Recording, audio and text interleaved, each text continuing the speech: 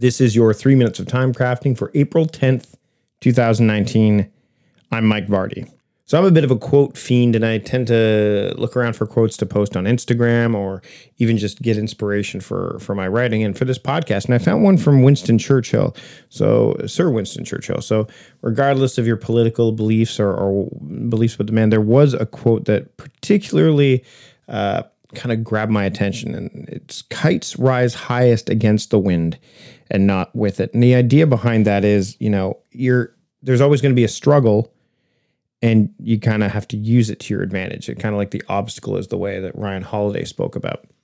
And I started to think about how this could relate to time crafting. And really it boils down to the wind, the struggle being your own mind, so your own belief about what you can and can't do when it comes to crafting your time. So this belief that you don't have as much control over your time as you do. And then also the biases that show up that say, hey, you know what, there's no way I can theme particular elements of my time, or there's no way that I should be looking at, my energy levels and having that help dictate when I should be working on certain things, or I don't have time to break down projects to their smallest particle. So if I write down work on report, then I should just go to work on the report.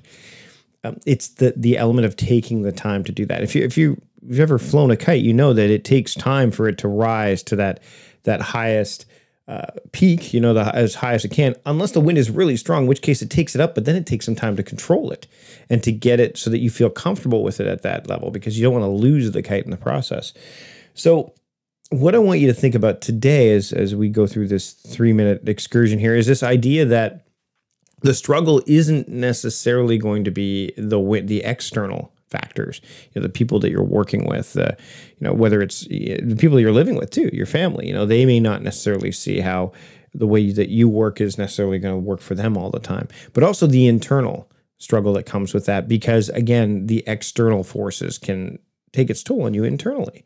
Just remember that the more you embrace how you want to craft your time and doing it bit by bit, the better you'll get at it.